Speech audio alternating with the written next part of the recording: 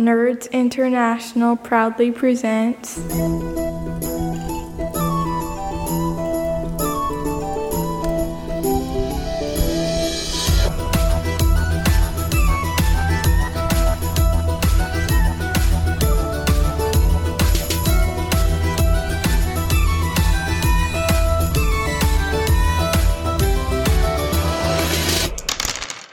Welcome to the 3T RPG podcast. My name is Harrison Hunt, and with me is Nick Lamley. I'm a ghost. What is that? So, obviously, we are here to talk about RPGs and have some of the what you human people call fun, right? But unfortunately, there's a bloody apocalypse going on outside, isn't there? Unless you didn't know, yeah. It's basically, we usually try to meet up and record in person. And we think it makes a better podcast, and a lot of our segments only really work properly in person. Yeah. So we're having to record over the internet. Both of our wives are in the high risk category. Mm-hmm. So Nick and I are currently in a nuclear bunker, separate, obviously, with an internet connection. Yep. Exactly. I mean, it's a good bunker. Mm-hmm. I didn't say it was a bad one. No. So, yeah, essentially the show's going to take a little bit of a change during this period, and it's not going to be massive, but essentially we're going to be recording online. We're still going to have What You've Been Slaying, the main subject, and Electro Letters, but there are other segments, the stupid ones, such as What That, are going to have to take a little break. But all that means is they'll make a triumphant return. Exactly that. And we'll be back better than ever when we get to our normal kind of format, but rather than, we don't want to shut it down, obviously, keep people smiling. Yeah. So yeah, the show must go on. Hopefully we'll wait to the feedback. We're more keeping people angry, let's put it that way. Yeah. But I think what we'll do, after the virus, we'll come back with even better segments like What Dis and Goblin or Noblin. Goblin or Noblin, very nice. Anyway, let's do some feedbacks. Let's do it. The feedback side. The feedback side. Yes, bitch, the feedback side. It's the feedback section. Yeah, we take your comments and read them out. Yeah, feedback, bitch. So the first one comes in from... I don't know. Oh yeah, here it is. So the first one comes in from James Holt, aka Mr. Stag, and he says, I consider myself a traditional Brit, stiff upper lip, keep calm and carry on, all that shite. But current world events and job security worries have made it a real challenge of late. I was a couple of episodes behind and caught up yesterday, and I have to say, your shows really helped put a smile back on my face. Just wanted to say thank you for being a comedic light in these dark times. Keep up the great work and look after yourselves. Now, there is a reason that I've read this out. I know it's just a bit sycophantic to have a praise read out like that, but he does say at the end, P.S. Can we get one last Bobby Evans reference? No. Look, you naughty boy, James. You've just done it bad. We told you about this. Anyway, the next one comes in from Man Tornado on Reddit. Oh my god. I know, you're in for a bicep there we go. attack. He says, I stopped listening to you guys after you reviewed Mythorog. Even if you tore it apart, I think it's wrong to give airtime to products made by monsters. Okay. Don't know if I agree with that. Because the thing is, the whole point of the episode was that Varg is a murdering psychopath. And what would an RPG by someone like that look like? Do you know what I mean? I thought that was interesting. Me too, and it's not as if, he hasn't benefited from our podcast, I would say, has he? I doubt many people went out to buy it after we tore it apart. They're like, oh, you know what, I was looking for a racist RPG by a murdering nutcase.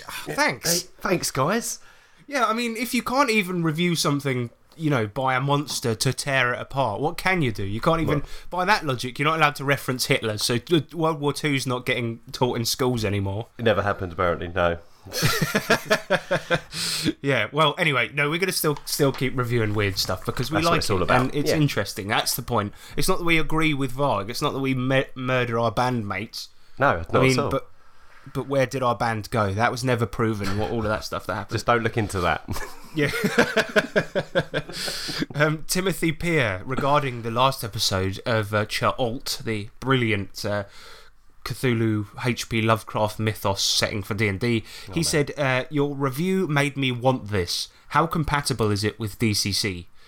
I would just say very. It is very, because the stats in the book for all of the monsters are very simple, and it's mostly all about the flavour. So yeah, it really is. You can use it with pretty much any D20 system. Yeah. But it is bloody good. And actually, listeners who are waiting with bated breath to see if we got the physical edition, it did come, but a day after the episode. I think we'll be talking about that in a minute. It's now in my greasy little possession. Yeah, it's full of grease. Yeah. All right, so let's get on to what we've been playing with, what we've been slaying. That's it for feedback. And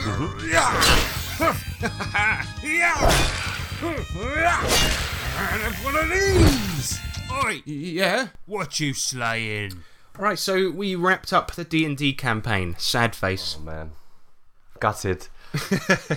Well, the thing is, actually, it was pretty good timing, because the week after we wrapped it up, pretty much my brother's just been going out to see his girlfriend and going on public transport anyway, so he's compromised.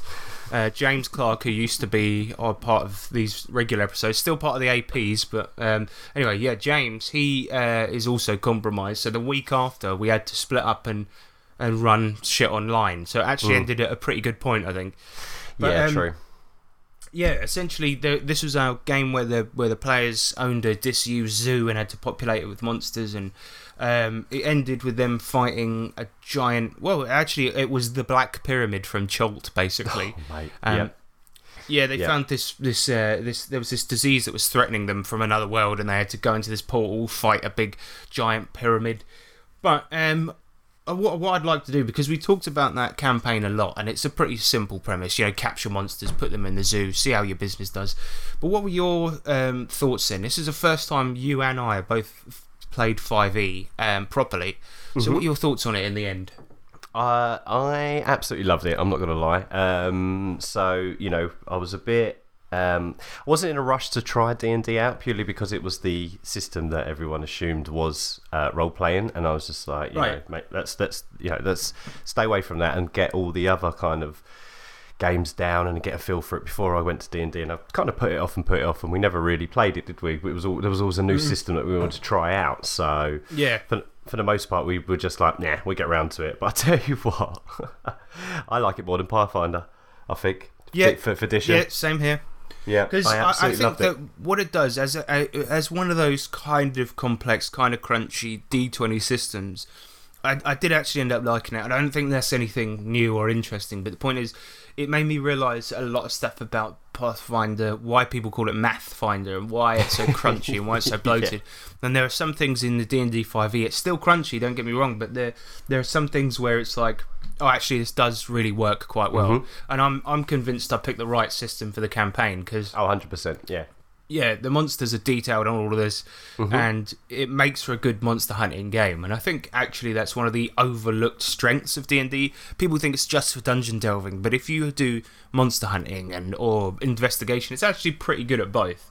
Yeah, and it handles business well. I know we had an extra book for that, but, the whole part of it made downtime, I was saying in off chat that some of the downtime moments were my absolute favourite, because that was all part of the business development and expanding the zoo and stuff, and then we'd go out and do uptime, as we called it, and that was actual adventuring. But the two were so closely connected and fun that it doesn't really matter whether you was doing uptime or downtime, and if you was out on an adventure for more than, say, 2 sessions, you were actually yearning to get back to your zoo.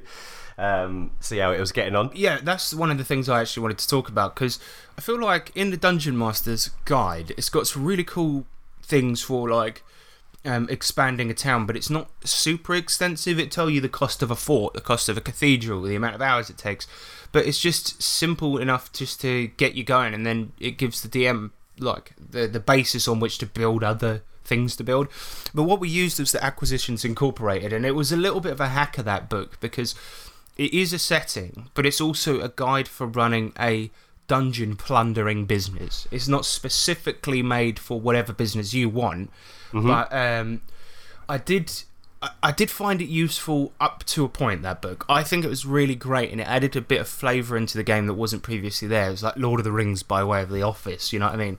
Yeah. And I liked that about it, but the little abilities that the characters get is probably the coolest part about it, because you pick your company position as well as your racing class.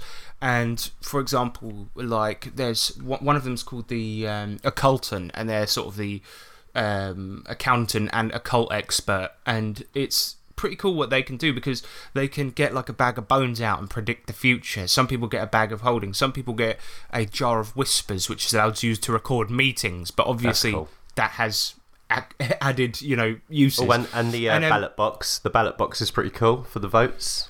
Yeah, that actually is a really clever tool for the boss, because what the boss gets is a ballot box. They're called the Decisionist, and there's a ballot box, and at any time if the party are disagreeing about something, let's say for example, no, I want to go left, I want to go right, all of this, they just pop out a ballot box, but they get a special coin which allows them to get 2 votes.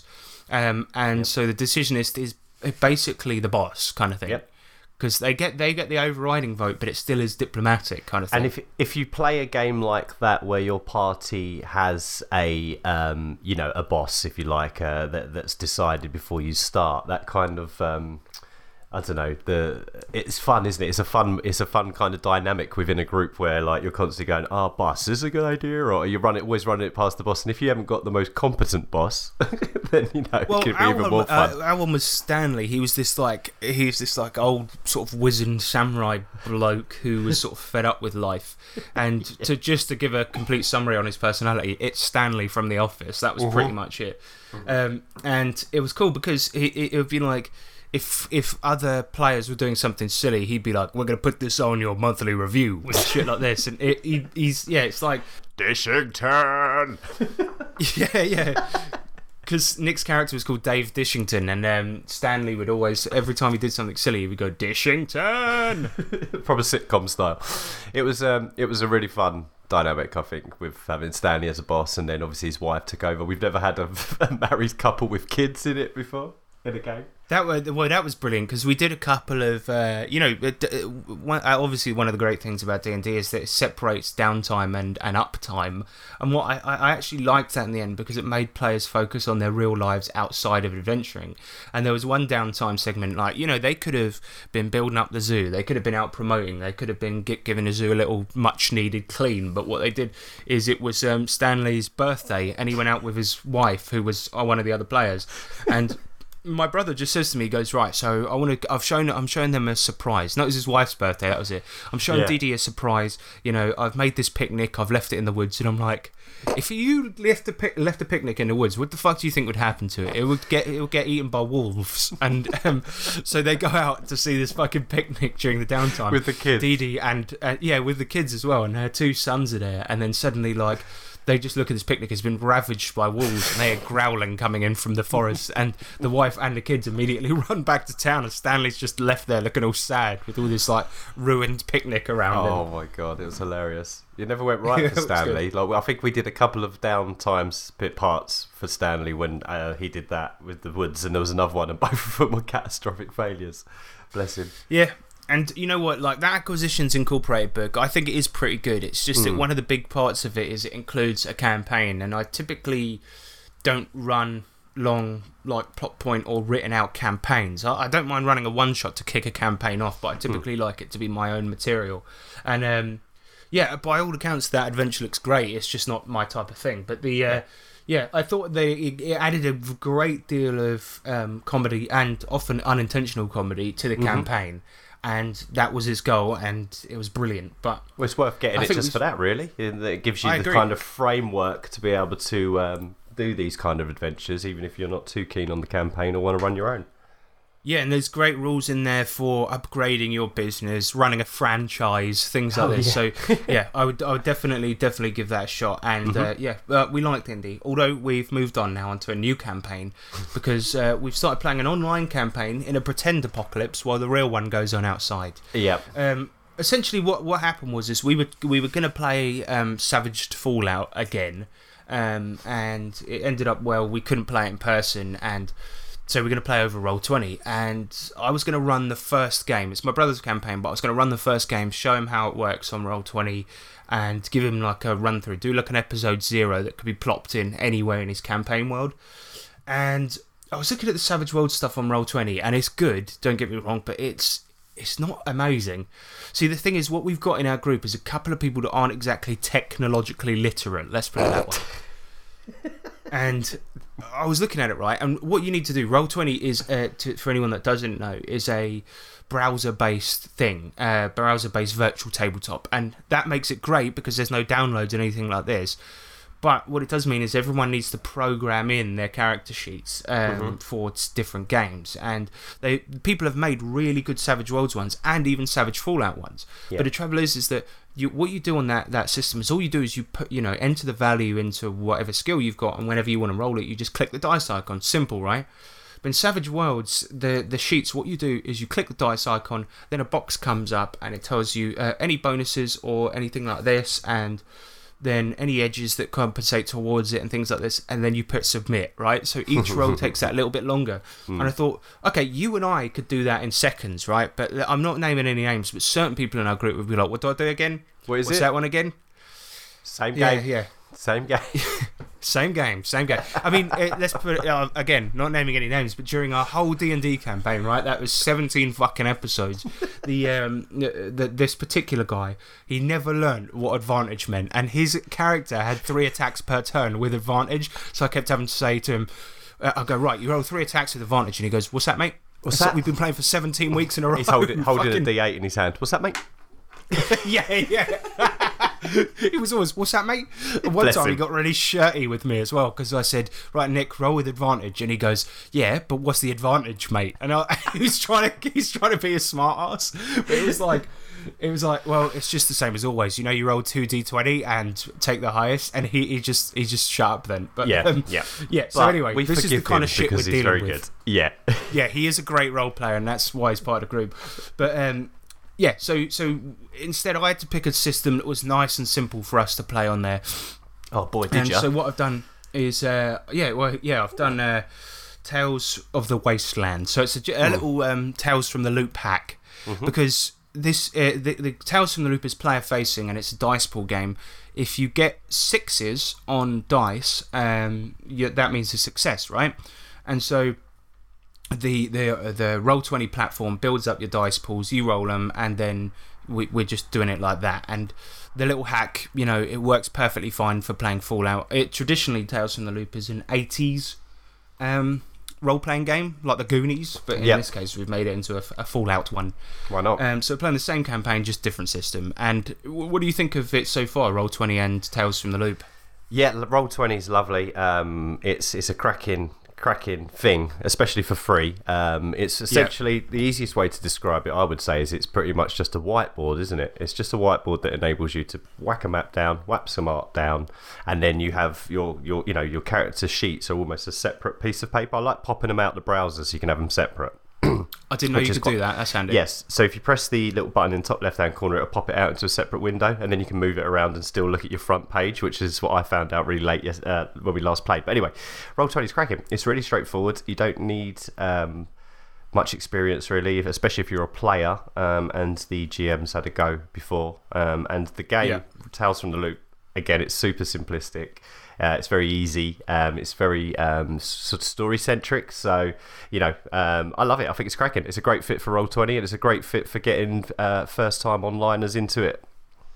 Yeah, and actually, you're right about it being simple, but there's sort of a lot of, because it's story-based, then the game kind of gives the GM a lot of tools with which to build that story up.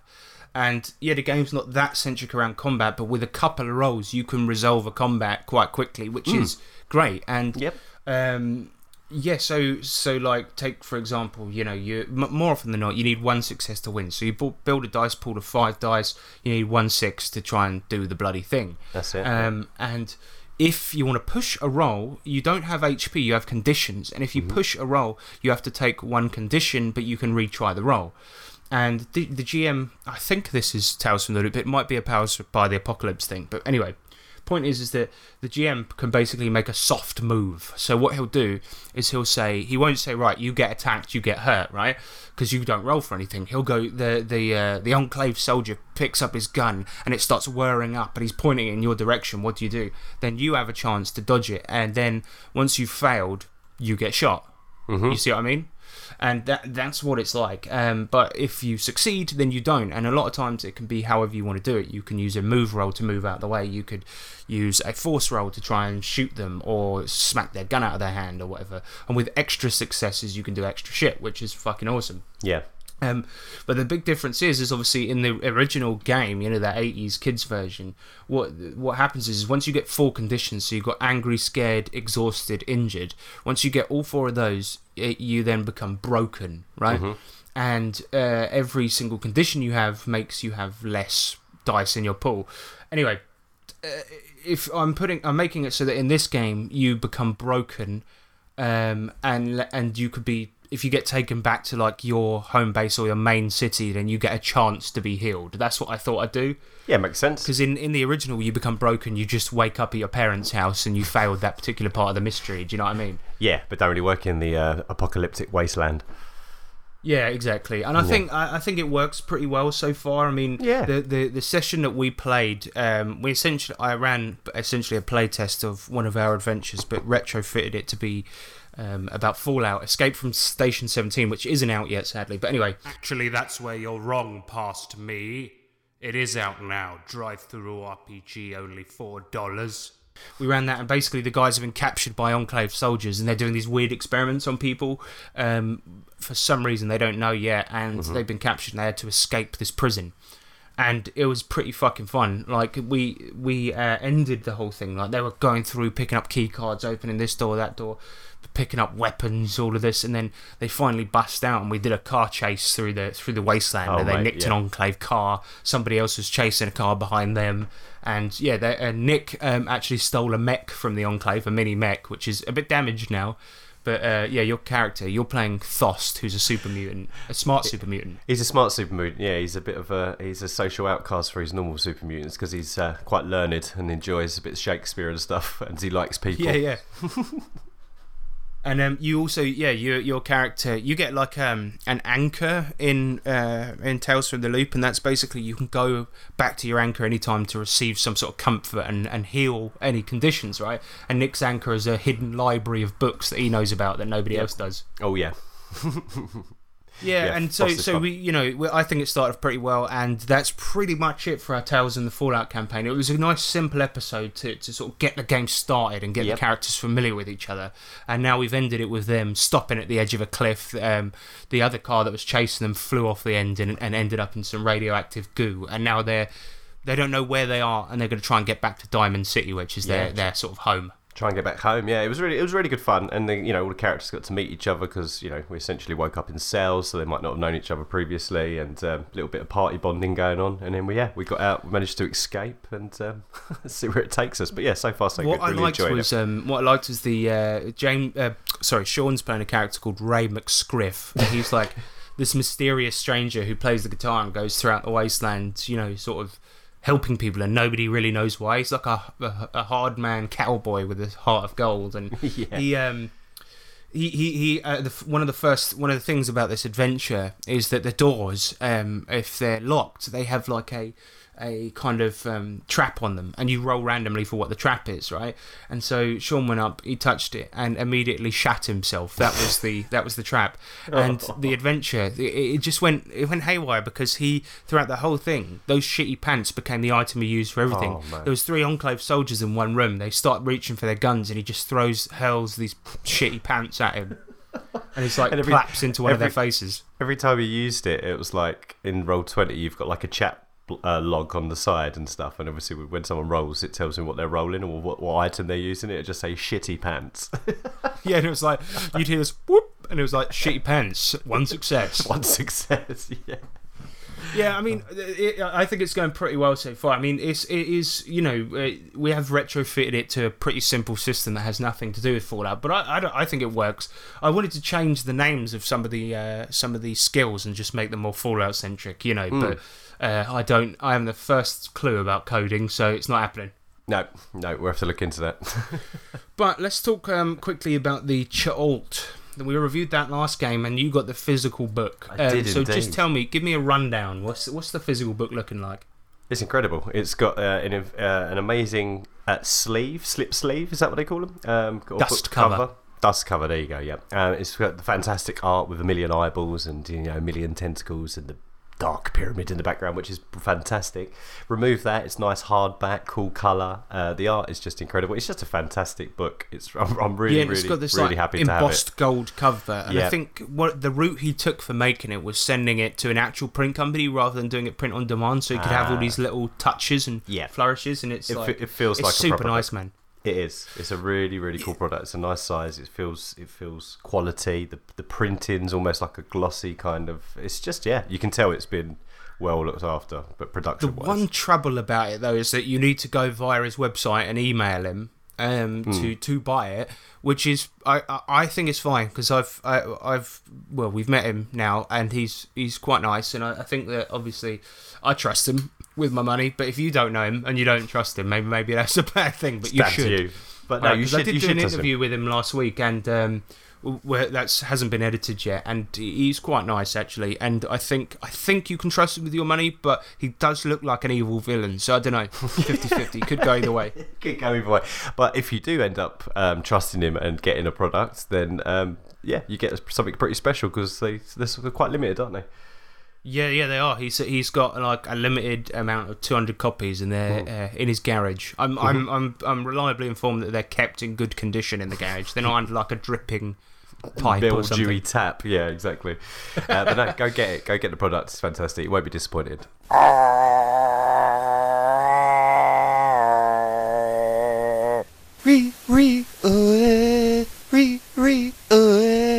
The last thing we want to talk about and what you've been saying, and I know this has gone long, listeners. Stop complaining all the time. SavageNet, right? SavageCon, we had to cancel it because of the diseases. Unfortunately, Red Hill and Reigate, which are the towns where we are, or where it's held, SavageCon, it has been infected. We've got people in the area with the bloody virus, so we don't want to.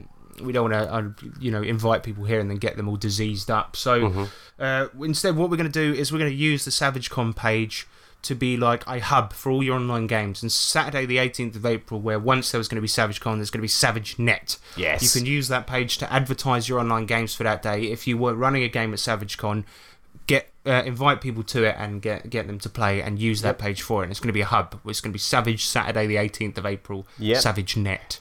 And we'll get everyone together, and obviously if now we're going online, there's more space, so if there's anyone else that's interested in obviously maybe getting their games online, we're going to try and coordinate it all through Discord within our server, and there'll be a kind of, we're hoping to have a communal room where everyone can chat and then they go into their games.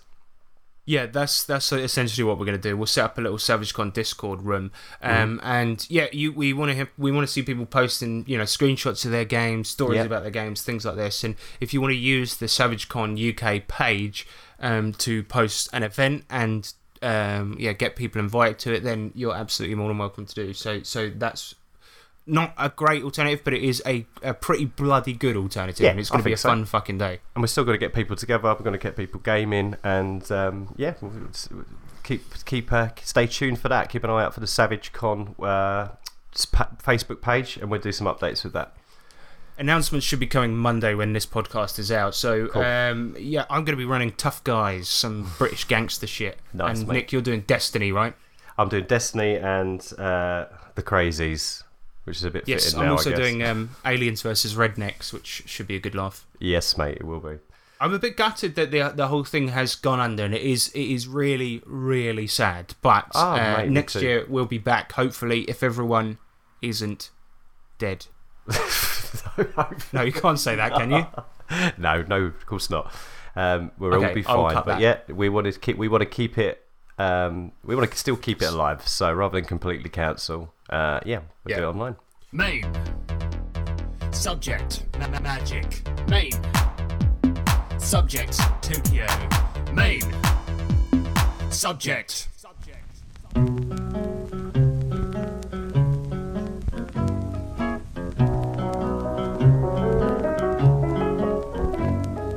Main.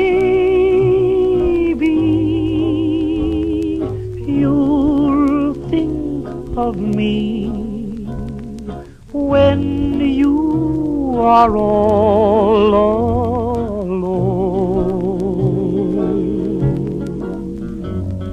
Maybe Juxtaposing the plucky get-up-and-go attitude of the 50s with the grim inevitability of a nuclear fallout, the Fallout series of video games has come a long way since its beginnings as a game strictly for computer RPG nerds.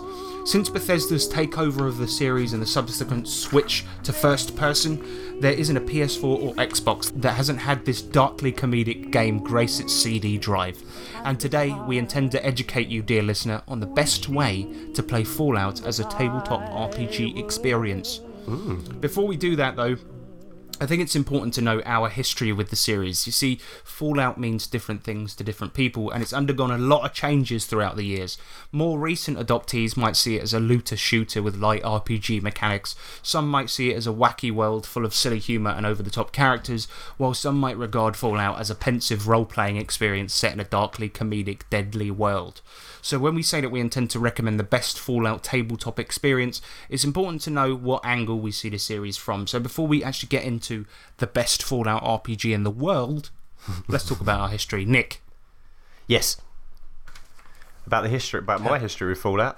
Yeah, what's your history with the series? Oh boy, so I've loved it for years. Yeah, so I played the when I had PC back in probably late 90s, early 2000s. I had the old RPG style one. Was it GURPS it used? It was not GURPS specifically, but they originally tried to get the GURPS license, couldn't, and then made their own role playing system which was somewhat similar. There you go. So all I remember the most is that the main one that I had on PC was it was Fallout that had the Enclave guy face on the front with the helmet. I think that's Fallout 2 then. Yeah, I think that might be Fallout 2. So that was the one that I picked up and started first of all and really enjoyed it. And then when it went over to console later on down, I played it all. I played Fallout 3 on PC, then console, then New Vegas, Fallout 4. I've been in love with the world for years. I've got extra, the books and stuff. It's fantastic. It's just such a cool. You're a big world. Fallout 76 fan, aren't you, Nick? Oh no. I took one look at that review and went, nope, not for me. Yeah, exactly. No, I knew it was going to be terrible. Since Bethesda did Elder Scrolls Online, and that was it was terrible. And I was like, everyone's like, oh, Fallout 76. And I'm like, look, they've already tried this, and it was fucking awful. It's shite. Yeah. So no, I wasn't interested in that at all. But I remember a lot of Fallout 3 on my own playing. Yeah. Nice. What was that before you met your wife or something? Oh yeah. Because it might have been a long time ago. So I actually started with Fallout 3 like most people did, and obviously I loved it. I still think it's a great game despite some of the massive flaws. I mean, the main plot line is awful. It's more of a roller coaster through the wasteland with a terrible story. But it's overall a good game. I think it's got some great quests in there, great characters. And played New Vegas 2, absolutely loved it. And obviously I've played 4, but after I played 3, I went back and played the old ones. And my favourite of the series is Fallout 1. I think that's where it peaked. The difference being in more recent Fallout games, the idea is that you're a character in a world, and the idea with the old ones, with Fallout 1 and 2, is that those you shape the world. That was kind of more of the point, and that's why I particularly like those ones. Fallout 4 as well, a lot of people hate it. I think it's a pretty decent, it's a shooter game with Fallout iconography slapped on it, and it's pretty good. I like it. It's good. But, and the thing I like about Fallout 4 is that they put so much effort into the home building, the base building mechanics, that you could be like, you know what, it's a bit scary out there, and not really go out that much, and just, if you're into managing a town and building stuff, you could just sit in your town forever. I love it. That's what I really did like about Fallout 4. The building tool was great. It actually, you make a good point. It was bloody fun, and I lost so many hours to that the first time I played it. The second time I couldn't give a shit. The people were begging me for beds, and I was just like, go fuck yourself. I got more important shit. Yeah, I've got radroaches to kill. But no, I loved it. I spent hours. I fortified the town. I had sentries as they come in and tried to build it up and stuff. And for me, I think I spent more time knocking about doing that than actually getting out adventuring. I've not played much of the story in Fallout 4, especially the main story. Mainly side quests. That was also really terrible as well. Yeah. Really bad. But some of the quests in that game, you know, Silver Shroud and all of that stuff, it was well good, man. And some of them are terrible. I played this one the other day where, and we will get into the tabletop RPG, I promise, but I played this one the other day where there was this family who were arguing and they were at each other's throats and all of this, and this guy's talking about his mum, like she's some old woman and all of this. It turns out his sister's gone off with a bloke and you need to go and get the bloke back, but no, kill the bloke and get her back. And for all out this, you're like, is this just shitty Bethesda programming? Because all of them look about 30, and it turns out they've got this like immortality serum that they've been working on, and it's really quite good. That's pretty cool. But the reason I like the old ones is for that reason. I prefer those. Most people, you know, their favourite is either 3 or New Vegas. And Fallout 4, it's not as good as, you know, classic Fallout. Yeah, it's still an alright game. It's alright. It's Fallout 76 is Garbo. Yeah, Garbo, big time. Don't go near it. It's not a Fallout game. But actually, yeah, before we get into the best Fallout RPG on the planet, I just want to tell you quickly about, you know, the different games that are out there, dear listener, because the reason I actually came up with this episode is because I saw somebody the other day on Reddit going, hey, I'm starting to make a Fallout RPG. What do you guys think? God's sake. Like, not only are there so many out there's too many to choose from, there's also an official one that's just come out, and it's like, mate, just do a bit of Googling before, you know what I mean? Put all that effort in, yeah, you know, you could be writing a good adventure and all the Fallout stuff's already done for you. But I actually started playing Fallout role-playing about 6 or 7 years ago when I ran my first, you know, role-playing game at work, and essentially the system I used was the Fallout PNP, that's what it's called. It's Fallout pen and paper role-playing game, and it's gone through so many changes over the years, and I'm not even sure if it was the one I'm using, but I looked it up recently, and it's a percentile game, a little bit crunchy, but it is a percentile game, and I don't remember it being percentile at all, so I don't know if I played a different version. What platform was you using again to play that game? It was like Zoom, but it was called Link. That was it, and it was a conference, like a chat thing that we all used at work. And a whiteboard functionality. So we had the two guys as character sheets on there. I shared maps on there, and we would type to each other at work. We played literally 12 hours a day. Work-friendly Roll20 can fly under the radar. Well, that was it, yeah, and we all rolled on our desks. You know, you got desk dividers up in offices. We all rolled on our desks, and it was a great game. I mean, brilliant. Overall, I think we played for 2 shifts, and a shift was 4 12-hour days. So what it was that was a lot of time that we ended up playing that campaign. Because, you know, one game usually in an RPG is 4 hours, so we played 3 of those every day. You know, it was great. It was really good. It's pretty good. And I liked the Fallout pen and paper role playing game. I just found it a little bit complex, and it also had a bit of a focus on replicating everything from the games, to the point where one of the playable races was a dog. You could be a dog because there's dogs in Fallout. Yeah, of course. Yeah, and obviously I've read a lot of the other things, like the Fallout Wasteland Warfare with the RPG expansion I don't like it because it's a mod of a skirmish game, and yes, listeners, I know fucking Savage Worlds is that, but the point is that I find the Wasteland Warfare is a platform for shilling minis, and it's actually a very shallow game overall, with a lot of expensive stuff to buy for it if you want to play it properly. And that's basically where I came across, you know, Savaged Fallout, and that is the best Fallout experience out there if you're a fan of classic Fallout and elements of the 3D ones. And there are what is confusing about this is there are other Savage Fallouts out there which are made by different people, but if you type in Savaged Fallout into Google, it will come up with Savage Fallout. Just click on that first one, because what it is that the guys changed the name, so now it's even more difficult to determine which one is the right one. But yeah, Savaged Fallout, and I'll put links to it all in the bloody show notes, so you can find it. But that is the best one, and we're going to show you why. Okay, what makes it so perfect as a Fallout RPG. Let's dive in and find out. Hey, what are you doing? I don't know, I'm just fucking tossing bikes in the river, bro. But yeah, so obviously the setting of Savaged Fallout is powered by Savage Worlds, and it was Savage Worlds Deluxe. You can use this with your Adventure Edition or Deluxe, and Deluxe is a tenner, so it's an RPG that's a tenner, and this one is free as well. So that's +1 already. But for those that don't know what Savage Worlds is, typically it's used for cinematic games. It uses exploding dice and a dice chain mechanic whereby the better you are at something, the bigger the dice you use. And Savaged Fallout is split into 2 books. It's split into the Wasteland Wanderer's Guide and the Overseer's Guide, right? And what we're going to do is first of all go through the Wasteland Wanderer's Guide, and this starts off with a section about races, and the available ones here are humans, ghouls, and super mutants.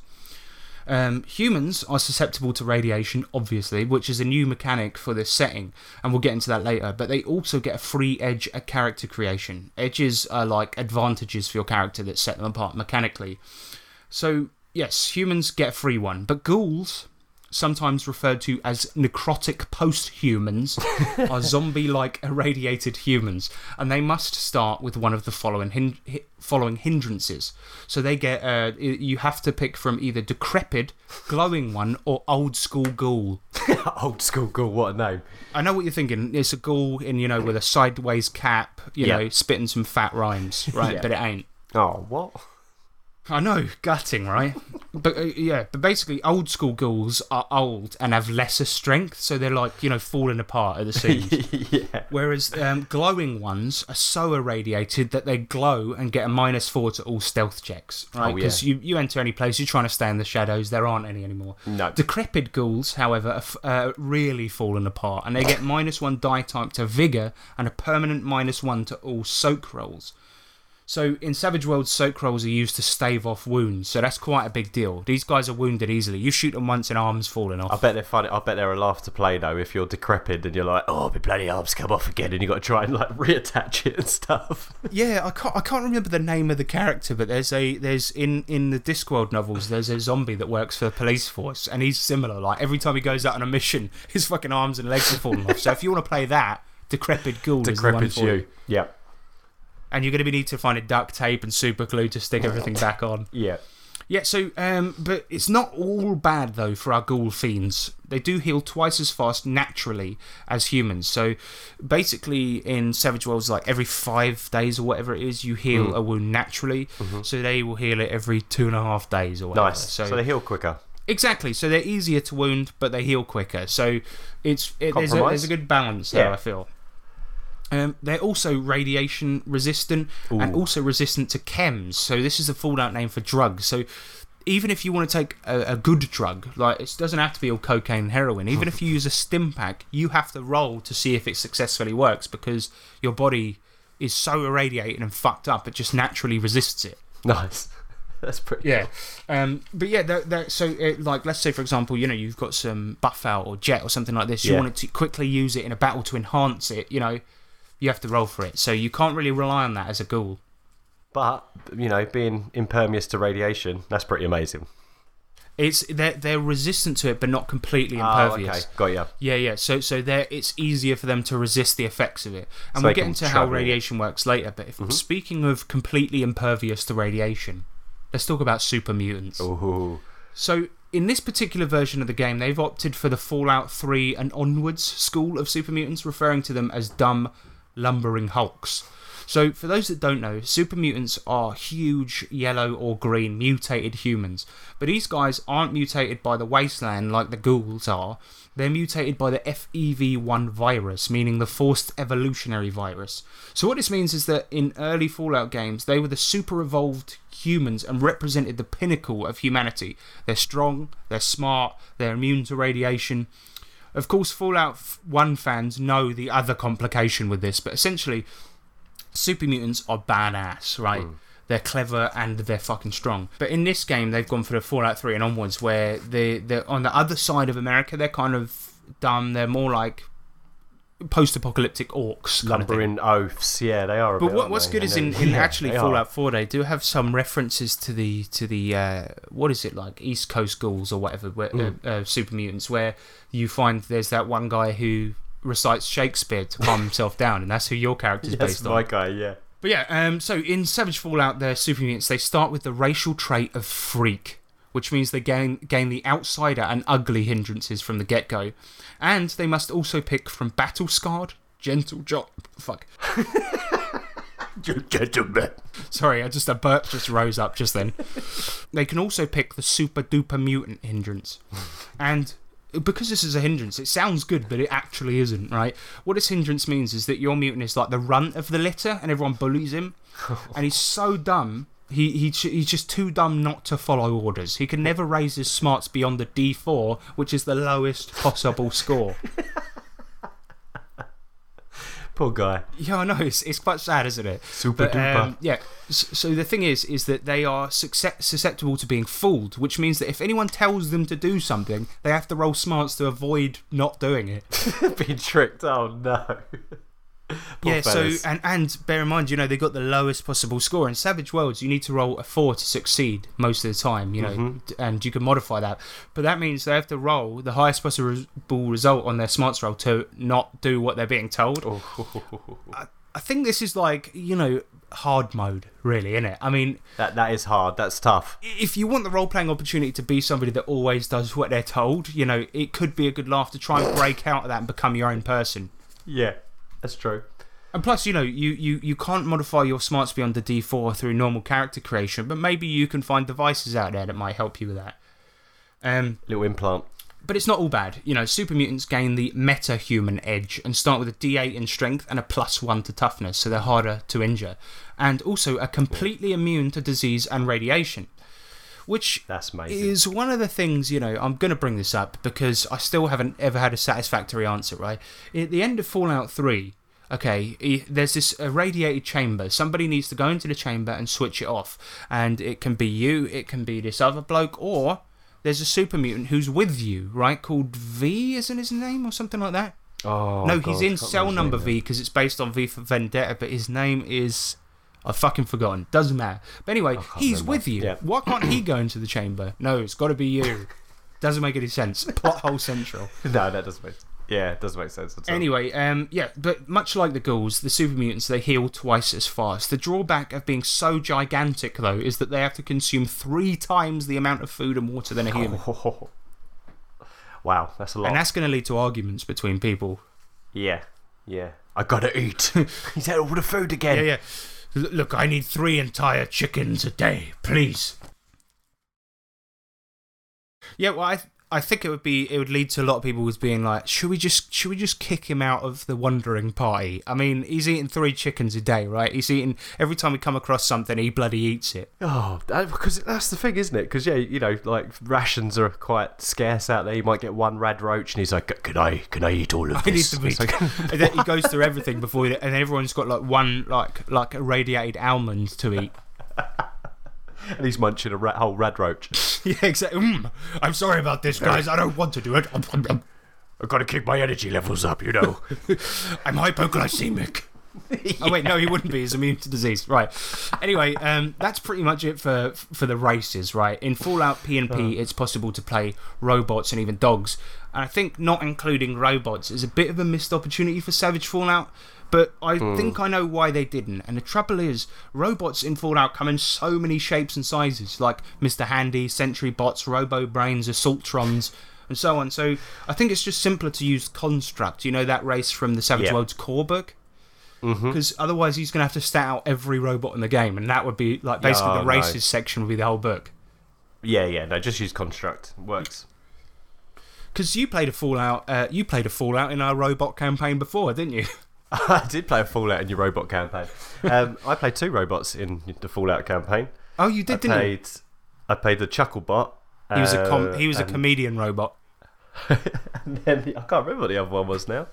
I remember Chucklebot being you picked a hindrance where it was Quirk, that he was programmed badly and would sometimes accidentally tell racist jokes. Yeah. Which is a great robot. Because the thing is about Fallout, sometimes the robots, they do have these problems. And I've seen somebody in a one-shot my brother ran. He took the schizophrenic hindrance and played a robo brain. Because it's a human brain with that unfortunate illness, but So cool. It's been implanted in a robot. Yep. Yeah. And that was it's awesome. a great idea. I love and it. that's the thing. I love the flavour of robots in Fallout, which is a shame why it's not specifically in the book, because they can be so weird. And I love that sort of plucky 50s, you know, up and at 'em sort of. How can I help you? Yeah. Yeah. I'm thinking of, like, you know, the robots in front of the Vegas Strip in New Vegas, where they're just like, man. "Oh, howdy, partner," with that little cowboy face on it. Little screen. They got a little telescreen at the front. It's just like a cowboy tipping his hat. It's so cool. So good. But, Big bendy retro old sci-fi arms. Yeah, because they look like the arms from, like, classic Doctor Who, you know, where it's like obviously that Will insulation Robinson, or piping that they've used. Yeah, exactly. Lost in Space or something. It's the robots are done very well in Fallout. It's a shame they're not in there, but like you said, use Construct, get them in there. Yeah, and it's super easy just to add them in. But next up, we move on to the hindrances section of the book. Now, we've mentioned a few already, but the hindrances are like, you know, the negative points about your character that get them into troubling situations. By playing these, you can earn bennies, and which allow you to re-roll stuff. And the hindrances in this book are fantastic. They line up completely with the traits from Fallout 1 and 2. Like, all of them are included. For example, finesse, where you're extremely stylish with all your combat maneuvers, meaning you impress people when you hit them. But it means you do -2 damage because you're more concerned with looking cool than you are with hurting people. All the twists and turns, rather adding all them little extra bits in, actually loses damage, but it looks cool. I like it. It's awesome. It's really cool. Good-natured is another one, where you're a really nice guy, you know, but that's a hindrance in the Wasteland. It means you get a D4.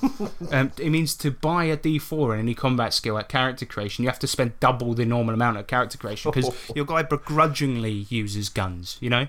Yeah. He's a nice guy, really. And actually, that was the flaw I picked when I first played Fallout 1. I picked that flaw because I wanted to be somebody that talked to their way out of all of these situations, and it was really, really fun playing somebody like that. And I picked good-natured, and eventually it did come out that I needed to use explosives for something, and believe me, it was difficult to get. Yeah, so there's another one, Night Person, as well. That's a famous one from the games where, you know, you're just better at stuff at night. In the video games, that manifests as a bonus to doing shit at night and a hindrance during the day. But what it is in this game is a hindrance, and you get -2 to smarts-based skills during the daytime. Investigation, other ones that I can't think of right now. But it means during the daytime, you're just worse. You're a guy that sleeps through the day, and you come out at night. And if you're out and about, you're squinting. Oh, I can't see. But there's bloody sun in my eyes. It's giving me a -2 to smart skills. So one I really like that I've already mentioned is the schizophrenia hindrance, or schizophrenia, I never know how to pronounce it, but prolonged use of stealth technology has resulted in some brain problems. So this is like cloaking devices that you use on yourself. You've used it too much and you've got problems with your brain, and your character experiences hallucinations or suffers from a split personality. And yes, I'm aware that split personality isn't the same thing as schizophrenia, but I think they just lumped it into one all-encompassing edge. But so what this means is, in addition to these hallucinations or a split personality, you also gain a -2 to all notice checks, because your character's always seeing shit out the corner of his eye. It's like, you want to poke your head around the door, you know, try and see if there are any guards in there, and you're like, yeah, there's 5 in the corner, right? They've all got fangs. It's crazy. You should see them, and they're all there. And then everyone else pops their head around. They're like, there's nobody in there, Dave. What are you talking about? There's no one there, mate. Dave, shut up. So easy on the stealth boys then. Yeah, exactly. Because you can, if you use stealth boys, which are these cloaking devices, the GM might give you this hindrance as a result if you're using them all the time. If you're relying on them, that's cool. That's really brilliant hindrance. I really like it. The edges, there are some really good ones as well. Now, in Savage, edges are split into categories depending on your level. So you have novice, veteran, heroic, and legendary. And every 5 levels, you go up to one of these ranks. So for some novice edges include Flower Child. This is also another famous one from the games, where you have a +2 to chem addiction checks, so drug addiction, and withdrawal time from chems is halved. So you're so used to drugs. You're a hippie, essentially. Nice. Yeah, exactly. I love it. The Super Mutant Edge Sturdy Arm means that you can use huge weapons with one hand. So if you want to dual wield cars as weapons, that's your edge. That's pretty cool. So couple that with ambidextrous and two-fisted, you get 2 attacks per round with 2 huge weapons. Pretty nice. I mean, not to sort of point out broken strategies, but you could dual wield cars, not Carls, or Carls. If you had Carls, hey, what are you doing with me? Get off me, man! There's, I must say as well, if you've never seen the artwork for all the little perks, which are essentially what the edges and hindrances in the RPG, check them out online because they're brilliant, aren't they? The little guy, the little Vault boy. I would say also check out the ones they didn't use in the game, right? Because there's a couple that they couldn't, and there's an awful one that's really bad, and it is used in this RPG actually. Should we describe it or no? Yeah, why not? Well, we didn't do it, did we? So they were originally going to have a bonus. I think they originally going to have a bonus in the game where, and this is the original video game, where you could have a bonus against attacking children. And it was called Baby Kicker, and the symbol is the little Vault Boy guy kicking a pregnant woman in the stomach. It's so really bad. So bad. It's really bad. But yeah, anyway, so there's loads more fantastic edges for starting characters, but let's look at some of the mid-game ones. Super Slam. Wow. It means that not only do you get extra damage on a raise on a fighting attack, you also knock opponents down as well. And for those that don't know what a raise means, that means you just get 4 above the target number in Savage Worlds. So you get 4 above the target number, you get an extra d6 damage, and you knock the opponent prone as well, which is fucking cool. Yeah. There's Demolition Expert, where you get a +2 to disarm all explosives and also do a permanent extra d6 with all explosives. And if you've played Savaged Fallout, that's like overkill. Oh man! I once chucked a mine at somebody and used a mine as a throwing weapon, and it did, what was it? Large burst template 3d10 damage or something like this. Nearly killed the whole party. Yep, it's ridiculous. So you got an extra d6 on top of that. There's another one called More Criticals as well, which is an edge from the video games, and it's where the value of a raise on your character is lowered to a 3. So, ooh, yeah, never seen something like that in Savage Worlds, and actually, no. I'm unsure about how it worked, but I'm perfectly okay with it. I think it's pretty fucking cool. So, enough of that. Let's talk legendary edges. Okay. Now, I will say this about the legendary edges: they're not that great, but all the other ones are awesome. When you get to legendary, you're looking for the game breaking ones or the super powerful ones, and the ones in this game, it's like they're pretty good. There's one called Paralyzing Palm, where you can paralyze opponents for 2d6 rounds with fighting attacks. Oh wow, that's a fucking long time in a Savage Worlds game. Yep. If you were using Suede, I'd guess you'd just use this. It would stun opponents now. Or there's Sniper, where shooting rolls only need a 2 above the target number to get a raise. And there's ones like that. They're pretty good, but you want to have like stunning ones for legendary. But I think they're good and they're consistent with the video games basically. For gear, obviously, the setting is awesome. It's everything you want from a Fallout. Melee weapons include sledgehammers, super sledges, the big Frigger power fist, the vibro blade. It's all there. Did you ever use the power fists in the video games? Oh yeah, yep. Yeah, there's a podcast that Nick and I found of called Two Good Boys, and the guy just completed a stream. The guy called Guy actually completed a stream called Fallout the Punching, where he only used fist weapons. You're a bit like that though when you play Fallout 3 and 4. You're more of a hand-to-hand combat, run around in pants guy, aren't you? Yeah, weird. I use guns in the classic Fallouts, but in the 3D ones, I'm always melee. I like to lure enemies towards me, then like burst out the corner and smack them. Do you remember you got that baseball bat that has a chance to send them flying? That's actually a great mission from Fallout 4 as well. It's got like a 10% chance to send enemies utterly flying, and it's like fucking Team Rocket from Pokemon. Oh, mate, it's crazy. But the mission to get it's really cool because it's like you're going through this old museum that's like a baseball museum or something, and the only thing you have to deal with is security. So you have to be a good hacker to get to this bat. That's it. And a cracking mission. But the bat, you send them, they just go for miles, and then it plays this like home run sound effect when you do it. When you hit them or whatever, it's really good. Yeah, it's super good. So that would be a good weapon to put into a Fallout game. Actually, I'm going to remember that. Yeah, so all the good melee weapons are there. We got ranged weapons as well, obviously. We got 10mm pistol, laser weaponry, the big bazooka rocket launcher, the flamer, and of course the Fat Man tactical nuclear catapult. Oh yes. And for those that know their Fallout, I didn't know this until recently actually, which is embarrassing. But the Fat Man, the nuclear catapult. In the video games, you can launch the nuke with it, but you'll notice you never find any other ammo because you can use the catapult to launch all of the junk you have in your inventory. I didn't know that either. Yeah, see, I only figured that out recently because I saw it on a video that was like an analysis of Fallout, and he's launching teddy bears, spoons, knives. It's like the gravity gun in Half-Life 2. Yeah, it's pretty much the best fucking gun in the game, and I didn't even realise until recently. I just used the I had new gun no and idea. sold it. Yeah, same. I just thought, well, no fat boys, so that's it. So Well, there you go. Well, that makes it a fucking cool item to put into your RPGs, and that's in the fucking game. So, as we mentioned, you know, the explosives in this game are fucking deadly. And you got bottle cap mines, pulse grenades. I think it was a pulse mine that I threw at that time that destroyed all of us. To the radioactive nuka grenades. And armor is obviously wicked as well because it's got power armor in here. And I won't go through like how the power armor works entirely, but the armor essentially gives like a huge boost to your toughness, strength, adds to your stats and makes you harder to damage, obviously. And it has the additional benefit of radiation resistance, but you also need to power it with actual power because it's a mech suit, kind of. Yep, that's right.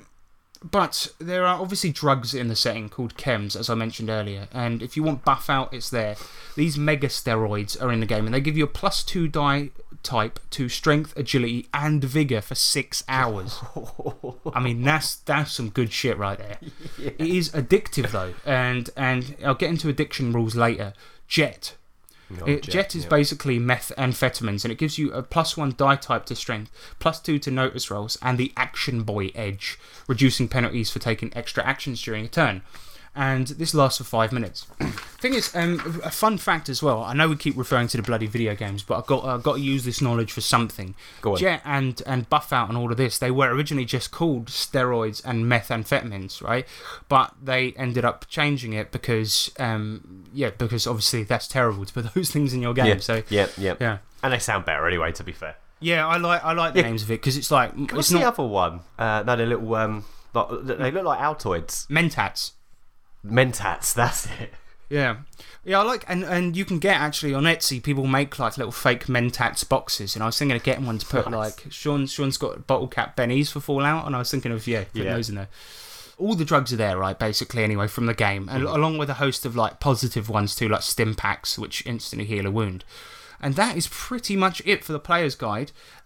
So, Nick, what do you make of the character options in this game? You a fan? Oh, yeah, absolutely. I think it's, as a Fallout fan, I think it's been handled really nicely.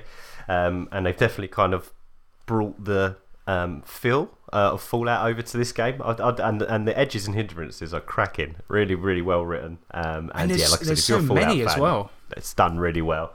Yeah, there's bundles there, and it's all been done really, really well. I like it a lot. Like you say, if you're a Fallout fan, everything that you want is already done in there. I've heard people say that this doesn't do that much different to some of the edges in core and things like this, but the thing is, it takes out the trouble of renaming those ones for you. Exactly. See what I mean? Exactly. It's done there for you, yeah. Everything's there. Everything that was in the classic games and a couple of the ones that are in the 3D ones, they're represented in the edges and hindrances, and those are what sets apart your character in Savage Worlds, and I just think that's fantastic. There's a whole host of ones that are exclusive to ghouls and super mutants as well, so if you take on, the burden of being this hideous fucking thing, you've got these extra character options, which is cool. Yeah, you get the bonuses for it as well. Yeah, exactly. Be a decrepit ghoul. Yeah, I'm definitely playing a decrepit ghoul at some point. You've got to, haven't you? But to be fair, though, I think there's so much here that you don't even need to be a Fallout fan per se, but just enjoy the post-apocalyptic wasteland wandering, and it's all here for you. So, well, I also think that there's so many character options. But we had in our group, one guy that's only ever played Fallout 4, one guy that's never played a Fallout game, and they loved it, so it works. Mm-hmm. But I think this brings us neatly to the Overseer's Handbook. Now, I'm not going to go too in depth with this because I think the character options, you've got an idea as to the game, but the GM's Handbook or the Overseer's Handbook is where a lot of the new rules are and things like this. Mm-hmm. And as I said, in this game, the GM is the Overseer, and the material for Overseers is kept separate. The book starts off with an introduction to the world, a gazetteer and an overview of factions in the Fallout universe. This is coupled with a kind of mini setting, which is like a snapshot of the full world. And it's basically post-apocalyptic California, which I think is fucking cool. And the website also includes a whole host of supplemental locations like San Diego. But let's talk mechanics. Now, in Savage Worlds, melee attacks are done with a fighting skill, and ranged attacks are done with a shooting skill. But in this setting, shooting is separated into big guns and small guns, whereas explosive attacks are done with explosives rather than throwing or athletics, depending on which version of Savage Worlds you're playing. 2 new skills are added into the game, survival and science. Survival is fairly obvious what it does, but the science skill is used for hacking, bypassing doors, and scientific knowledge checks. There's also a barter skill, which is used for haggling, which is something from the games as well. So it's separate from intimidation or persuasion. Haggling is its own skill, which I quite like. Makes sense. And the biggest change to the system, however, is the radiation rules. So your radiation resistance is equal to 1 plus a quarter of your vigor. It's quite a low amount. And when PCs are exposed to radiation, the Overseer rolls a die. It's 1d4 for low radiation, 1d6 for medium, 1d8 for high, and 1d12 for extreme radiation. And every time this die beats your radiation resistance, you gain a level of radiation. At 1 level, you're fatigued and nauseous, and your strength reduces by 1 die type. At 2, you also lose your hair, vomit, and your vigor drops by 1 die type. At 3, your skin starts to drop off, and all traits drop by 1 die type, and you gain the ugly edge. And yeah, this is the thing, we had the vomiting and hair loss once. The vomiting, yeah. Do you remember when everyone was just chundering? Because they were all so sick. We got given this mission by a group of people called the Red Wings, and basically we went out, we travelled maybe for 10 minutes in the wasteland, and all got thirsty, drunks with fucking irradiated water, and all of us were fucking puking up blood, and we immediately went back to our employer like, fucking give us some Radaway, we need it right now, and we were chundering all over his desk, and we were just like crying like, please. It was terrible. But yeah, so that's be worried about that. Radiation sneaks up on you in this game. It's real deadly, man. And at 4 levels of radiation, you're in intense agony and you're incapacitated. Roll vigor and succeed or die. In Savage Worlds, that means all you need to do is roll a 4, but remember that your vigor is already lowered from the radiation. And as we mentioned, you know, we went back to town and tried to get Radaway, which is radiation medication, because the only way to get rid of radiation is to take that chem, Radaway. But it's very expensive, 500 caps a piece. And bear in mind, most characters, I think, start with 250 caps each in this game. And they're bloody hard to get hold of. So yeah, Radaway is like fucking gold in this game. Yeah. And 1 pill only actually takes away 1 level, right? So if you've got 3 fucking levels, that's 1,500 caps right there. Yeah. Deadly shit. I like the radiation a lot, and I think it actually leads to some role-playing situations. When your skin's dripping off and you gain the ugly hindrance because of radiation, you know, you can become a changed person, you know what I mean? Of course you can. Yeah, your face falls off, and it stops people from being so gung-ho as well, sometimes. Yeah, it really does, because when you go out in the wasteland, it's people need to prepare. And also, like you say, you see a fucking moat of fucking radiation between you and a building you want to loot. The chances are, if you jump over and fall in, that's a D12 radiation straight away. You could die instantly. Exactly. So it's deadly. It's got to be deadly. Yep, definitely, man. And I think it suits the setting. The only difference is that in Fallout video games, you know, you tend to save scum a lot and save before you do anything. Do you know what I mean? Yeah. You can't do that in this game, but you do have bennies, I guess. No, that's true, yeah. But the other mechanic I want to speak about is bloody chem addiction, mate. So once the effect of a drug has worn off, PCs must make a vigor check or become addicted. If the drug is labelled as addictive specifically, this is done at a -1 or a -2 if it's highly addictive. So there are some drugs that are more addictive than others.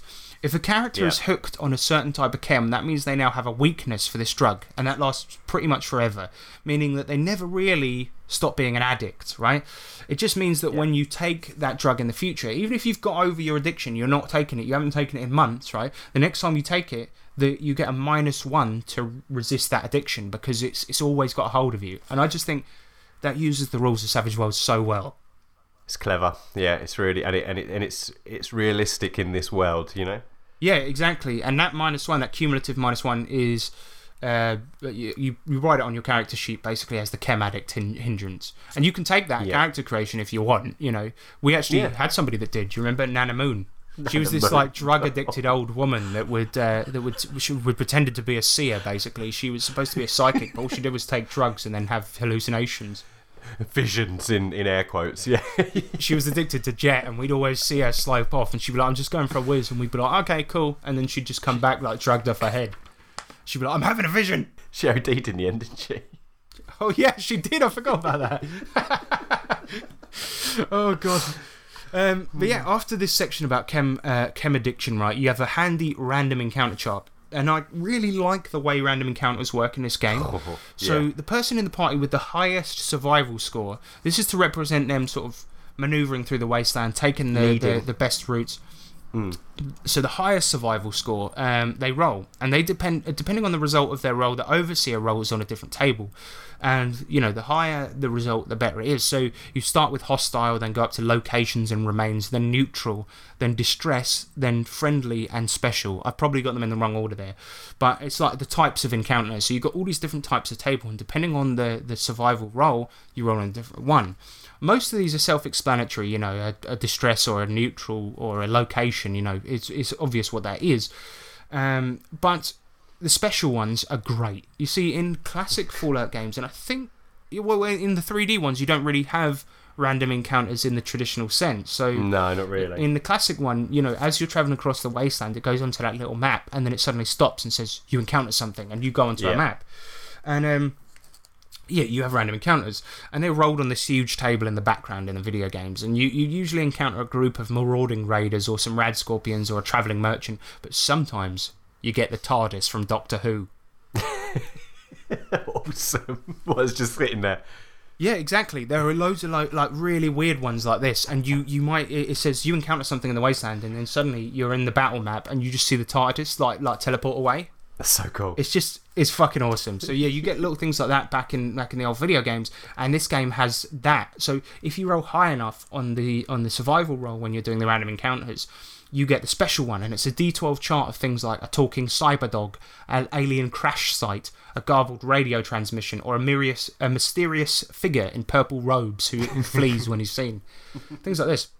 And the bestiary is awesome too. You've got all the best hits from the series like Robo Brains, Mirelurks, Super Mutants, Raiders, all the stuff you'd expect, and it's pretty consistent with the video games too. And finally, you get a bunch of paper minis too, which is pretty cool. Oh, that's nice, yeah. Yeah, I mean, they're really cool as well, the paper minis. He's made these little graphics for them. They're different sizes depending on what they are.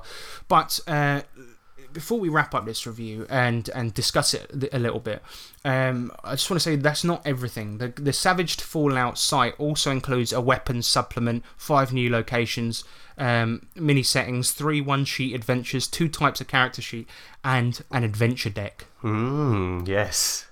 You have any adventure? Because we used it in our last campaign. What did you think of it? You're a fan?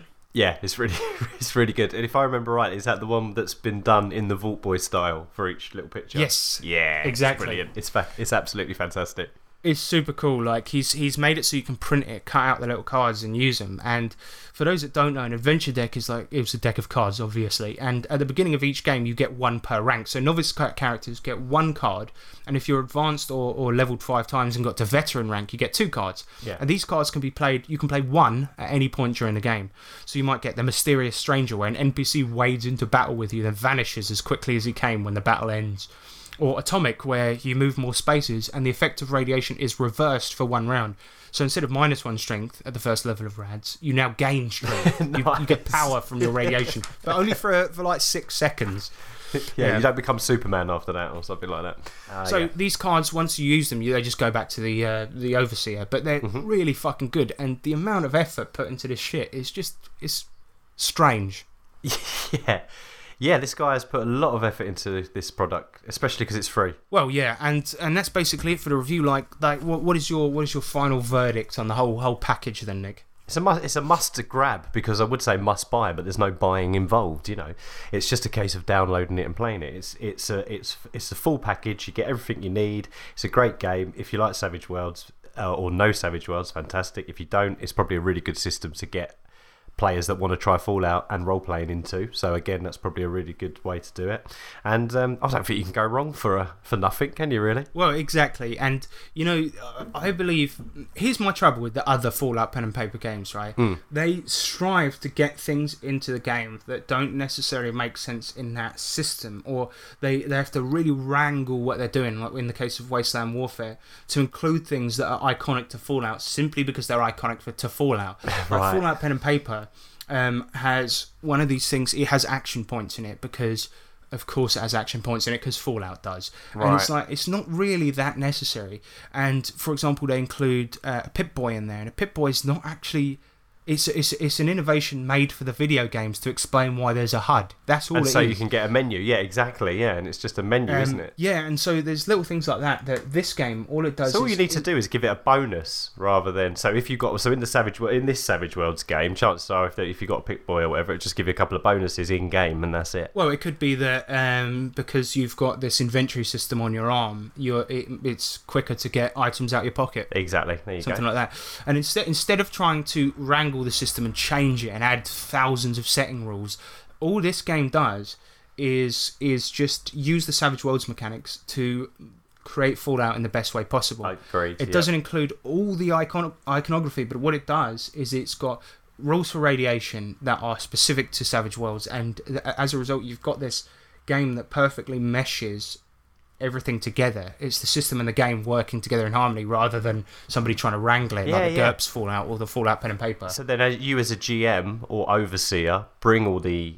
reference iconography and flavour, because all the rest of the work's done for you for the system, so that looks after itself. If you want to make it feel even more Fallout-y and add even more reference, that's down to you as an overseer, right? Yeah, well, exactly, and I think realistically it's the best one because it emulates the classic games, which were more about role-playing and influencing a world, and it also emulates, I think, really well the things like radiation and drug addiction using the system rather than creating its own little stupid subsystems. Yeah. And all I would say is play it and then try to tell me that the exploding dice isn't consistent with Fallout. You see what I mean? True. Yeah, that's true. You know what I mean? It's just the craziness, the heads flying off, the people limbs being blown off of the 3D Fallouts. It's consistent. Mm-hmm. And also, VATS is a big thing in Fallout. And cooled shots are piss easy to do in Savage Worlds, Precisely. and it's really good. Yep, couldn't agree more. In fact, that's another thing. If you did have a Pip-Boy in the game, it could make cooled shots easier because you could use the VAT system. Exactly. So there you go. So you pick up a Pip-Boy, and then you just get a less of a penalty for doing cooled shots. Perfect. I will say my one criticism, and I'm probably the only person that really gives a shit about this, but is I miss the old Super Mutants, man, when they were clever. Yeah, it was the best thing. Yeah, scary because they're strong. They're don't get sick, and they're smart. Yeah. Well, and the thing is, I'm going to spoil a little bit of Fallout 1 here, right? Mm-hmm. But obviously, the big drawback to Super Mutants is they're sterile. Yes. They can't Reproduce. They can't mate, No, and they as can't. a result, so that means that they're a dying race. They're perfect in every way except for that. And I just think that's brilliant. That's art. That is so well. It's just fantastic, isn't it? Yeah. So they're like you said, perfect in every way except for the most fundamental way of surviving, reproducing. So the good thing is about playing a super mutant. If you did have the smart but strong as well. The thing is that they're ultimately doomed, and that I think is a really interesting role playing thing. But fuck it, people like the new ones. I don't mind them at all. Because if you play that one and you could have a conversation, you'd be like a really melancholy kind of super mutant because you'd be like, well, I could try, but what's the point? I could go and raid that particular museum, but I think I'll sit here crying for hours. I'm just gonna look into the sunset instead. Yes, he's just sitting on the edge That'd of a be building fun. like Batman. Looking morose, yeah. Yeah, so that's Savaged Fallout. I would urge anyone who can get a copy of it. I don't know why I was going to say that. Who owns a printer, go and buy it, go and get it, or a phone or whatever. Yeah. And just pick up a copy of Savage Worlds Deluxe, man. It's like they're selling for like £5 online at the moment. But that's it. Anyway, we'll get on to some. Let's do some electro letters, right? We actually asked all of you for your tips on post-apocalyptic gaming. So let's get into that, shall we? Yeah, let's do this. In the future, you will be able to send a letter or parcel from anywhere on the planet. This, sir, is the electro letter. We asked for your tips on post-apocalyptic role-playing, be it for a GM or a player, and we got a couple of responses to this that I think are pretty good, but annoyingly long, right? Keep it short. No, I'm just kidding. I don't mind the long ones. Yorkus Rex, he says, remember that the number one enemy is the environment. Whether it be radiation or wild magic coursing through the earth, long-term exposure should have negative effects. Bartering should replace money. No gold pieces or bottle caps. You're plunking down a two-headed pig and a rebuilt carburetor if you want this rifle, son. There will be good people and bad people, but mostly people will be desperate. Not every cannibal family enjoys making you into chili, but they're going to do it anyways. Yeah. For most people, hope will be replaced with grim survivalist instincts. No one wonders when society will be rebuilt, when they are instead wondering if they can snatch an unopened can of dog food out of the rad scorpion pit. We'll address those points first, because I think they're pretty good. The gold I do agree with them a little bit that bottle caps are just kind of a replacement for money. Yeah. I mean, bartering and trading is fun. I think trading is a good thing and should be included in any post-apocalyptic game, but I don't really mind bottle caps simply because it just makes things quicker. I know it's not really. Well, you could use both, couldn't you? Because at the end of the day, if bottle caps are very sparse, maybe the characters start with some, before they know it, they've spent more. They're not really coming across many more, and then they have to rely on. We've just got 2 rad scorpion steaks here. Can we swap? Can we trade them for something? And it adds that extra element, doesn't it? Yeah. Right, we're out of caps. We've got to trade. Exactly. Good point. It can't be. It doesn't necessarily have to be all money. When the money runs out, then it's trading time. Exactly. Additionally, if you wanted to change that up a little bit, what you could do is have like a prison system where the accepted currency is also a useful resource, like packets of ramen or something. There you go. Yeah, exactly. Yeah, so if you've got a stim pack, that gets you that's the equivalent of X amount of bottle caps. But I do agree with the whole thing he's saying about grim survivalist instincts. Oh, absolutely. People, like in Fallout, like recent Fallout games, right? All the raiders are depicted as violence-hungry maniacs, and sometimes they might be doing it to feed their kids. You know what I mean? Yeah, it's so true. Exactly. Just because they are cannibals doesn't mean that they're bad people. Doesn't mean they like it. To some extent, yeah. So no, I like that. So I think that's a very, very good point. But Yorkus also finishes up with one extra point. He says, also, everyone converts to BDSM fashion. It's required. Leather harnesses, zipper masks, and assless chaps as far as the eye can see. The post-apocalyptic smells like sweat and leather. That's weird though, because if you like in Mad Max, they sort of do, don't they? Oh yeah, definitely. But I think in a more realistic world, it'd just be what you can get your hands on. So you'd have people with like worn out Mickey Mouse jumpers on, and busted old Coca-Cola t-shirts, and like people using bras as earmuffs. Whatever they can get their hands on. Yeah, precisely. Gaffer taped boots. Yeah. So, you're right. But I think Yorkus is projecting his own little fantasies on there. Definitely, but he clearly knows what a post-apocalyptic world looks like. Great advice. Well, he's living in one. Yeah, it's true. Daniel Irwin, he says, depends on the type of apocalypse and how long after it is. Technology might be all just a myth, as everyone has reverted back to the Middle Ages, or that might actually be that there are groups with super tech who simply keep it to themselves. And that's a good point, because we talked about Ch'alt last episode. Yep. And yeah, it is a bit like that, isn't it? Where after the apocalypse, it was like it happened after sort of really technologically advanced age. So there are like super science gadgets out there, and actually there are certain people, probably like rich people with bunkers, that still have loads of this shit. They got TVs. Nothing's being broadcast, but they got one. Yeah, I like that. I like that kind of where humans got to a technological point where it was superior, and then there was an event that wiped it all out. So it's kind of cool. Yeah, it is fantastic. And another great one for that is Winter Eternal as well, because that's the setting for Pathfinder and for Savage Worlds. And in Winter Eternal, it's so long after the apocalypse. Essentially, the sun blew up, and now it's winter. It does make a lot of sense, but it's a fantasy world, so who gives a shit? But yeah, so now technology is starting to. They're moving on. It's like a lot of fantasy worlds, they've been going for like thousands of years, but they're still using swords. And in this particular one, they've got buses, they've got fucking speakers, radios, all of this shit. That's right. Yeah, they have. Yeah. So yeah, and Daniel Owen also says, make everyone wash their hands before coming to the table. I think he's talking about our post-apocalypse now, rather than the ones in the game. Yeah. Well, that's good advice too. Keep washing your hands. Well, in the very last few games we played during coronavirus, we washed our hands. James, the host, he would squirt the stuff into our hands as we were coming in and out. Yep. So we do that. We were being pretty careful. We usually do a fist bump or a hug at the end of a game to say goodbye, and that went out the window, didn't elbows. it? It's like, that's not happening anymore. Yeah, it's all elbows. It's a shame. Well, a lot of people are saying now do the foot handshake. Oh, when you flip over and grab the ankle and lift up? No. You just tap each other's feet together. Oh, okay.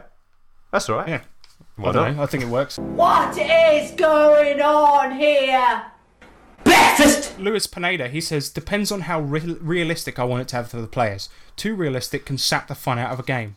Most of these tips are as a GM. And he says, food, water, and shelter matter. There's a fatigue system in the game. Use it. Stick to it. Yeah, and another good point, fucking Savage Worlds has it. So Savage Fallout, it has a fatigue system in it, and it's really easy to use. Really easy, yep. Automatic difficulties to healing. Treating a wound with a strip of cloth from your shirt is not the same as a sterile bandage. Not bad shout. That's a fair point. Yeah. Everyone does that, don't they? They're just like, right, the GM goes, how are you healing him? He goes, I'll tear a bit of my shirt off. Yeah. By the end of a post-apocalyptic campaign, they've just got like the neck bit of the shirt just round them. It's like a necklace. Yeah, exactly, like a cloth necklace. Equipment is rare and valuable, he says. Using anything other than an entry tool to pry open doors will mean it breaks, so a knife and a sword will break even in a successful attempt. Keeping track of ammo should be visually represented on the table. So, yeah, that's a good point. I mean, That's good. I'm guilty of that. I sometimes, like, though he said at the beginning of his fucking email that don't make it too boring, and sometimes tracking ammo can get boring, but in a post-apocalyptic game it is just important. Yes, because it is so sparse. So yeah, because it's also little GM secret here. Really good way to control it if players get overpowered items. Give them no ammo. If your player gets a plasma gun really early on in the game that can kill people in one shot, suddenly he stops finding ammo for it. Uh-oh, sorry, man. But that's wrong, and I would never do that. But anyway, he also continues. He's a long email, right? He never shuts up, this guy. But he says, base it on an area or environment you and the group knows. That's a good one. This makes it easier to give detailed descriptions. This also allows players to use the environment in a city they find tempted glass shards and build a knife that can be used once before breaking. That sentence was a bit dodgy, but maybe a tire iron stolen from the body shop down the street. Yeah. In England, mate, body shop is a very different thing. Because we've got things called like Quick Fit or something like that are car shops, right? Mr. Clutch. But body shop is a shop that sells beautiful soaps. It's not even a joke. It's a real thing. My mum used to work in the body shop. Good old body. I actually went to the Body Shop factory on a school trip. No way. That was the nice one because we got free stuff and it smelt great. The worst trip we ever went on was to the local sewage plant where we watched condoms float around. Fucking hell, we did that too. We went to the reservoir and it was fucking disgusting. And it stunk. And we took a trip. Was it a geography, I'm guessing? Because we went to the dump as well, the local dump. Must have been. Yeah, it must have been what they were doing at the time. It was the worst trip ever. So why do I want to go there? Yeah, and there was just some guy that really didn't want to talk to us. You know, he's just a normal ass guy. He's showing us around. He's like, yeah, so this is your basic, you put your grass waste in there, you put your other in there, and metals in that bin there. Next up, boxes. And it was so boring, and it fucking stank. Mate, shit. Where was shit we anyway? Trips in the 90s. Sorry. Actually, no. I got to tell this story because once we went on a school trip with the geography to a sweet factory, right? I know what you're thinking. How fucking cool is that? It was depressing. It's really depressing because we couldn't try anything because it's all like fucking 2,000 degrees hot, and it was mainly run by two guys, and obviously very sterile and very. Just like, it's just grim and depressing. It's just a workplace at the end of the day. You think it's going to be like Willy Wonka when you're 10 years old. And it's just like poor people like grafting. Yeah, exactly. They just don't like next it. Up, bless them. he says everything has an expiration date. Everything. Gasoline is worthless after 3 months or so. Diesel can last up to 2 years if in a sealed container, but that's not likely. Food spoils quickly. There are other survivors, and they are just desperate. Sure, the players want to build a fire for the night, but they have no way of blocking or obscuring the light and would be seen from kilometres away. He lastly says, as a player, let the GM dictate the world and don't assume anything. Drop the heroic mentality that develops with D&D. You aren't heroes that are better than the common rabble. You are the common rabble. Your concern is survival, not renown. Maybe we stumbled across that particular mistake in our first campaign when we tried to become the biggest heroes in the wasteland and ended up dying. Because what we tried to do was start the biggest casino in the whole of America, and wanted to get people from far and wide, come to our casino, and we wanted all the caps, all the money, all the fame, and it ended up in all of us being killed. So yeah, I think he's right. He's right there, yeah. Yeah, that's basically the end of his email. I'm not going to read the rest because he goes on for far too long. But some really great tips in there. I do agree. I think tracking everything and how long people have had it is just, it's too much for me. But if you like that kind of stuff, then please do. But equipment being rare and valuable, and also, you know, everyone being desperate, that is a good fucking point. Yeah, absolutely. And I think no, it's not like you said. Yeah, it's not heroes. It's survival in these type of games.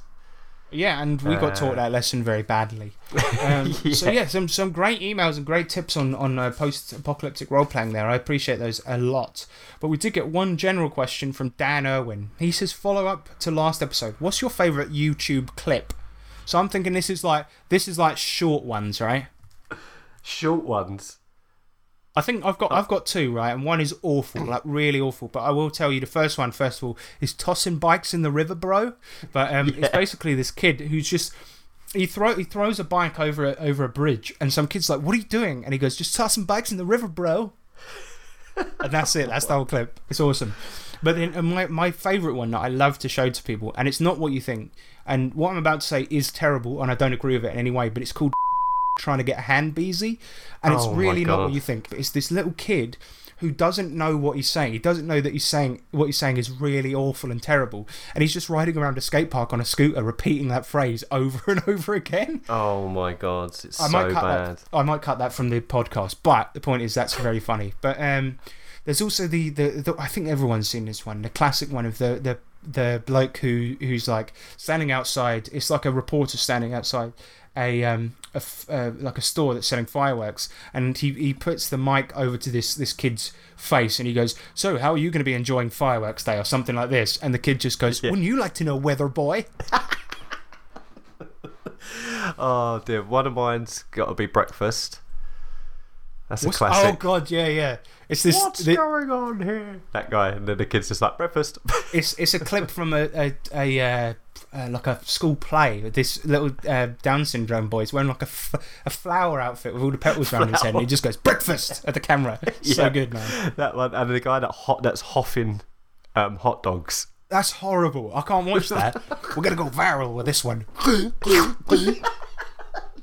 And chicken nugget. You ever seen it played in reverse? It's disgusting. And then chicken nugget is obviously, but it's a little bit longer, but it's the best YouTube thing ever made. Chicken nugget, again, that sounds like something bad, but it's really not. This is like obviously really badly written menu for like a Chinese or Indian place, and like it's, some of the stuff is spelt really wrong, and it's like instead of sweet potato it says swear potato, and it says chicken nugget, and this guy does like a dramatic reading of it. It's so fucking good, man. So good. And they're my favourites. Have you ever seen them pretty much everywhere it's going to be hot? Which one? So there's this weather guy in like an African country or something, and you just see the end of it, and he just points to the map and he goes, pretty much everywhere it's going to be hot. And then the woman, like the other presenter, goes, so I don't need a jacket. And he laughs like it's the funniest thing anyone's ever said. And it's like, well, wasn't that funny, mate?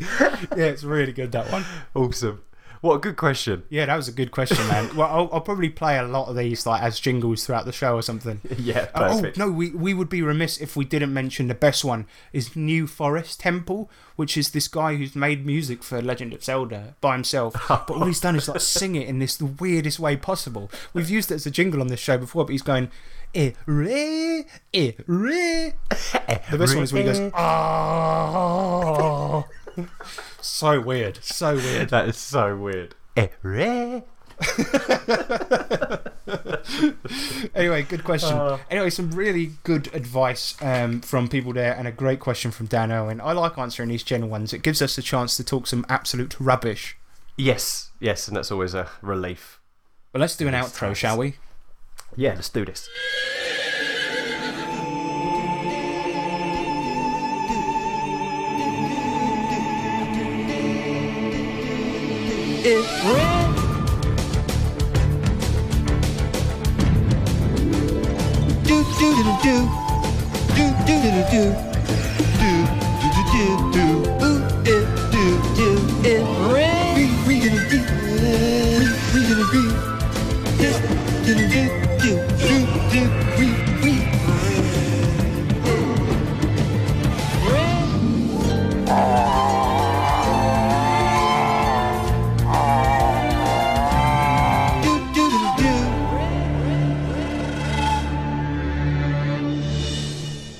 Right, so thank you for listening to this episode. I'm hoping that it wasn't shite, considering that we've we're not recording in person like we usually do.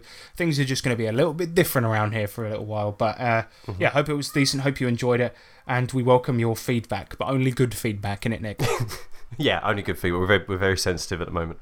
Yeah, sensitive to both disease and our feelings being hurt. Exactly. Of course, remember, go anyone, even if you're not in America, go and like Savage Con's page. It's Savage Con UK, obviously, and join in with SavageNet on Saturday, the 18th of April. Buy our new product, 100 Weird Widgets. I know things are bleak out there, but this is £1.50, and I guarantee you it'll cheer you up. It's 100 strange gadgets for your sci-fi game. Also, I want to shout out on the same network as us, the Wild Die podcast has just had a new rebrand. Nick and I used to be on that, we're not anymore, and essentially they've got Carl Kiesler on there, who's a legend in the gaming scene, and they've cut it down to 20-minute episodes, so you don't even need to listen to Eric's really boring voice for that long anymore. Perfect. It's perfect. Go check it out. It's nice they're back. Yeah, it's nice they're back, and it's good little bite-sized episodes about Savage Worlds. And of course, if you like this drivel and you want to donate, please hook us up with a few bucks on Patreon. Just search up the 3T RPG podcast, and you can contact us on 3trpgpod@gmail.com, and we're on all the social medias. That's it, innit, Nick? All of them. That's it, mate. That's it. We are still here. We're still going, supporting the world, hopefully. Oh, no. No, don't. Right, anyway, just remember the D20s are cool, but 20Ds, now that's a good time. See you later, everyone.